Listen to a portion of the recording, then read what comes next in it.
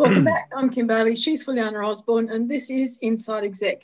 This week, we are joined by Paul Quattrocassis from London, and Paul's going to talk, amongst other things, about his new book, but particularly about disrupting industry and disrupting it with IT. Thank you for joining us, Paul. I know it's early morning for you, but we do appreciate it. Thank you, Kim. Glad to be here. Let's start out with the first question that we sent you to think about. Do you see that there is more threat in service industries or product industries? Yes, at the moment, the disruption, the threat is happening across all industries, services and product. However, we have already seen significant threat over the last 20 years in photography, in newspapers, in broadcasting. And most of that to date has been in what's become digital industries or more services industries.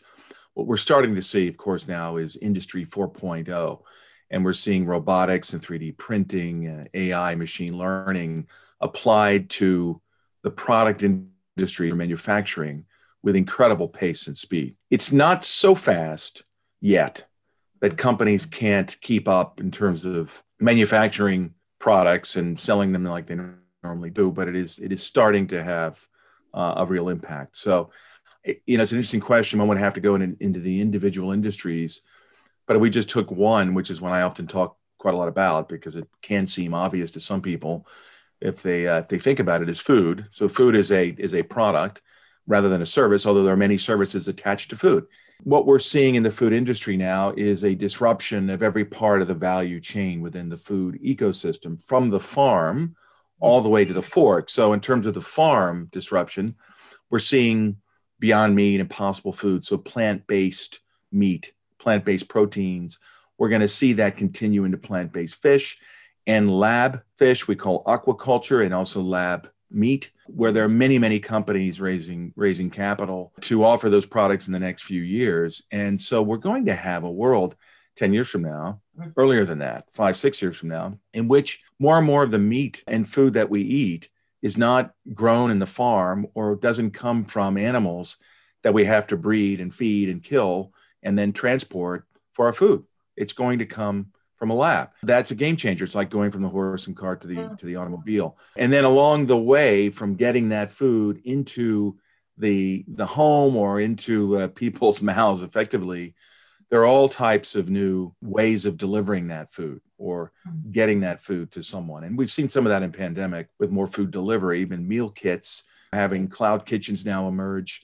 The transportation will move from humans that drive vans with petrol or diesel to self-driven vans that are electric, and also to drones, which we will see. It's not going to happen overnight, but the convenience will increase to the point where, I think in the not too distant future, perhaps up to half the people will start to order food rather than cook it themselves because it'll end up being cheaper, easier, taste better, and frankly, a lot more convenient. Just in terms of that, we're talking about industry and all of these innovations that are happening. Is there then a bottleneck with legislation? Not necessarily. So on things like drones, they have been approved in the US. They've had FAA approval. Amazon Air just got approval a few months ago. So that's starting to happen. On the food front, it's the FDA in the US, and that often tends to set the standard for other parts of the world in terms of getting approval. The FDA has approved, or is close to approving, I should say, one of the lab food companies. It might take a bit longer with a few of the others, but it's going to happen. It's just like anything else with science. If you give it enough time and you give it the right minds and enough money, they'll find a way. And none of this is necessarily having to break the law of physics. It's something that is doable. It just takes time. So regulatory approval is often a barrier in many of these cases, but it's just a matter of time. I mean, I remember in the early days of SpaceX, in fact, I was working on a deal where we had to go visit SpaceX in Washington, D.C. It's over 10 years ago. They had not yet launched a rocket. There was a long process for them to get approval from the Civil Aviation Authority, I think is where it started, all the way through to whatever approvals you need to launch rockets in space. And look at them today.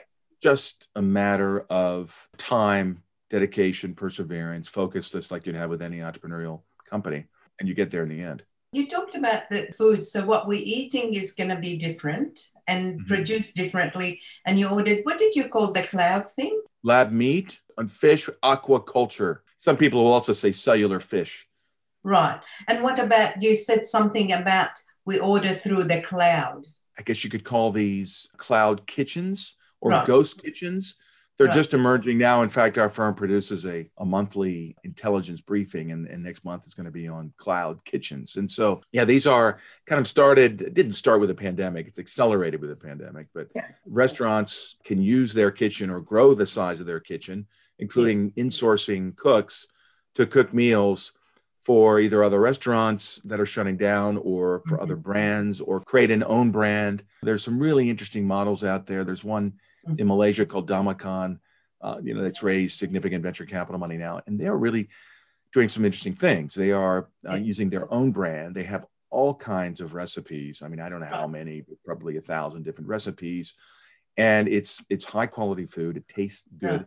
They've located their kitchens strategically close to population areas so that you can get the food to the house or flat or whatever that's ordered it within 10 or 15 minutes. And they're able to do that at a lower cost than going to the restaurant. So we're just already seeing a lot of very interesting models emerge. And it's all ordered through your mobile phone. It sounds awesome. And for me, it sounds too futuristic, but you're saying it's not so far-fetched. It's happening. That's happening right now. Right. Do you see then going to a restaurant to enjoy a meal? Is that changing? Or is that going to be less off or different? Yeah, I don't think that will ever change because we're human. As long as we stay human, we're social, we'll always want to do that. I mean, eating pretty fundamental to the human being. And what I do think is we'll have a little bit more entertainment in restaurants. I also think we'll have a little bit more entertainment required in stores and going shopping, especially grocery shopping. Right. Because there'll be more and more ways of, if not having the groceries delivered to us that we want. And that's going to be a very interesting area. But we'll even have ways of meals being preparing our own meals very easily. So that's going to change. So the question is, why would you go into a grocery store? Yes. I haven't mentioned virtual reality shopping, which it exists today, but it's early days. Once we have 5G on a massive scale, we're going to see virtual reality shopping, I believe, take off.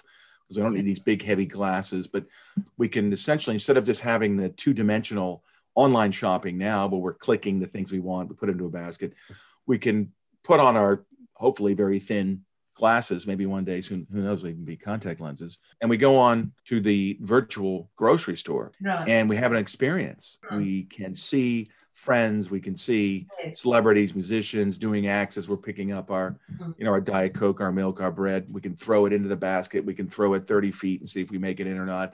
Have fun with it and check that basket out, just like we do today, but with a virtual experience. And I think that's going to become good enough that people just won't feel the need to go at all, not very frequently. The other development in grocery shopping is automatic checkout.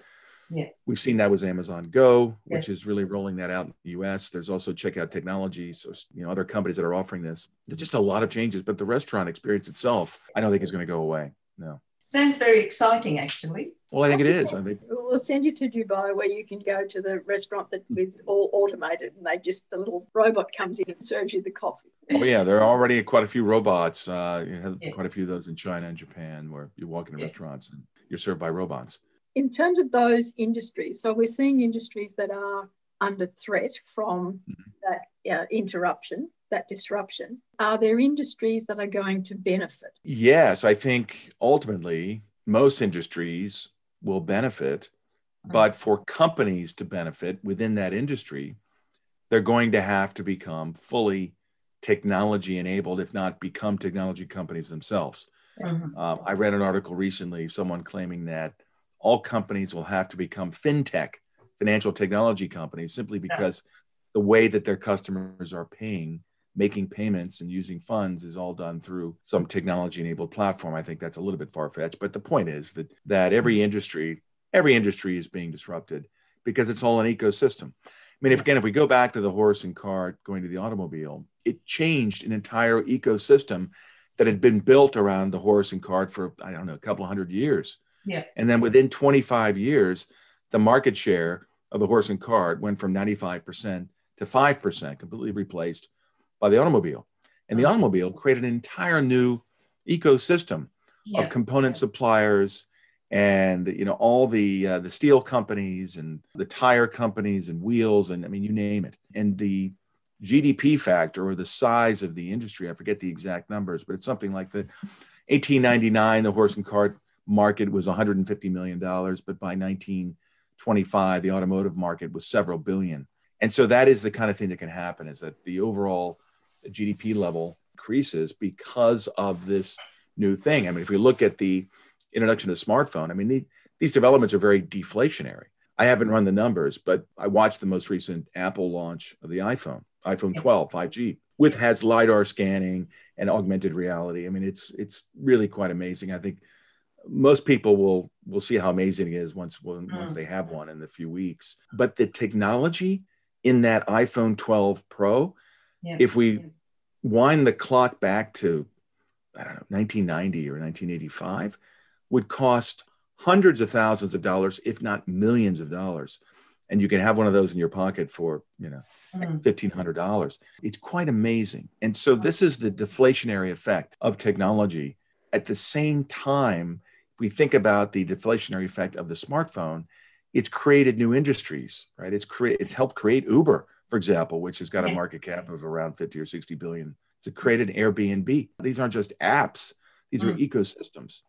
And then when you think about something like Uber, one of the reasons why investors are intrigued by Uber long-term is that there's not an expectation that the model will stay as it is for another 20 years. There is an expectation that those automobiles will become more efficient, they'll be electric, and they won't be driven by humans. They'll be auto-driven. And so the business model of Uber, which, you know, it's a big factor, is the human driver, that goes away. And so literally all you have is a software platform that is orchestrating self-driving electric vehicles that are transporting people and goods and food, by the way, with Uber Eats. So it's all changed. You know, every industry has to become a technology industry. It already is. When you've gone into big corporations to help them become more profitable and to keep them away from being extinct, as you say in your book, have you come across where there's some resistance in some corners of the executive team? And how did you deal with that? Oh, Juliana, how are you asking that question? Resistance. Please, we never see that. Some people, you know, will think, oh, you know, that's all sound good in theory, but can't work here. No, yeah. I mean, I'm laughing because we see it in 9 times out of 10, if not 95 times out of 100. There's always resistance. I can't think I'm struggling to think of a case out of the 350, 400 companies, you know, we've been dealing with in one way or another where there has not been resistance. Right. There's resistance everywhere. There's a natural immune system. Typically, you'll find it in middle management that rejects anything new, even if it's technology or not. They'll reject new people, new ideas, software. So that's the nature of the beast. And I think actually you've hit the nail on the head. That is the greatest challenge that companies have. How do they manage the speed, right? It's not so much the change, because we've always had change, but it's the pace of change. One of the more interesting developments that I don't think I expected when we started this journey of advising large non-tech corporates on how to avoid being disrupted out of existence, and also how to accelerate their own market position. I didn't expect to see the impact on talent. So the result of companies not being able to adapt to the new accelerating digital world is that they will lose, or they're at risk of losing, some of their best people who do see, and they're very aware. These are very smart, capable, talented people. They see what's going on. They read the news. They have friends, contacts. They're frankly talking with a lot of the tech companies about commercial partnerships, or as a customer, right? And these tech companies could be a supplier. So they know what's going on, and they're increasingly getting calls from recruiters and others to either join a big tech company, or join a unicorn, or even a smaller VC-backed company in which they can earn options and warrants and be part of a growth story. They're being coaxed away. They're also in some cases being coaxed away by competitors who are committed to this path and are taking risk. And that, to me, is possibly the greatest threat of all for these large companies, because as we accelerate into this new world, we don't need more people or bodies, as I put them. We have this measure we've created called body value. We don't need more people to grow, but we need people who are a better fit and who are designed into our new, the company that we're growing into over the next 5 or 10 years, and who can also design our offering, our platform, our system, our value chain that uses fewer humans. So the people are becoming more and more important because they're designing a company that has fewer people. And if we lose those people, then we're really challenged just because we don't have that same capability. But by losing those people, we're also struggling to recruit the new talent that we need to recruit who have the skills and the experience that we need. And I really think it's one of the greatest threats, because once a company starts losing that talent, or that talent maybe is not lost, but they just hang out, they become unmotivated. And if they feel like their ideas are not being accepted and they're not being listened to, and they're a victim of the immune system themselves, and it's almost the same effect, if not worse, frankly, than leaving. And it has a real impact on these companies being able to recruit the talent they need. So people don't often talk much about that when they talk about digital transformation and disruption and technology, but it's all about the people. I mean, tech companies are people companies. I mean, they're mainly coding software, and they're designing chips, and those chips are systems. They're systems on a chip, and those chips are designed with software and integrated, and it's all people. It's not about the actual product of oil or gas or timber or metals or hardcore products. Not that any of those things aren't important. It's just that when it comes to technology, it's all about the people, and it's not about even the product they're developing, because the people can very quickly adjust that product, pivot, as we say, to address the right market and the right customers. If it's all about people, and you're either losing people or they're not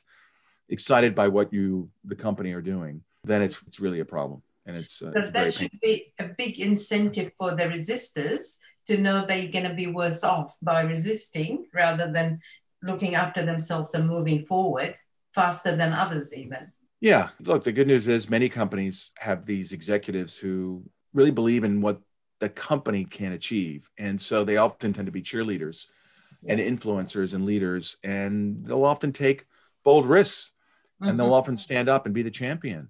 And those tend to be our clients. We have clients they boil down to people who see it. Yeah. They want to be a company that does well, and they're able to persuade their colleagues in an empirical way, using facts and using evidence and case studies. And that works. It doesn't always work, but it often does. And thanks that those people are around. Sometimes they make it. Sometimes they're rejected, and that's the risk they take. That's the nature of business, is taking risk. So we try to help those executives, the ones who really do want to make an impact, and they want to bring on board their colleagues. It typically happens at the executive committee level and then moves down a level from there. But we help them in any way we can to bring evidence, and we focus on the impact on the things that matter. Yeah. And the things that matter to these companies, of course, are revenue growth, market share, ability to launch new products or enhance the customer experience, increasing pricing, increasing gross margins. How can we reduce the cost of sale, make things more efficient? How can we do it with fewer people? Those things are important, and I call them more optimization and efficiencies rather than transformation, but you have to start somewhere. I don't think you can start off with transformation, because it doesn't mean a lot to people. You have to start with some baby steps sometime. That's where we'll take a break in this very fascinating discussion with Paul Quattrocassis. Join us for part 2. For now, I'm Kim Bailey. She's Fuliana Osborne, and this is Inside Exec.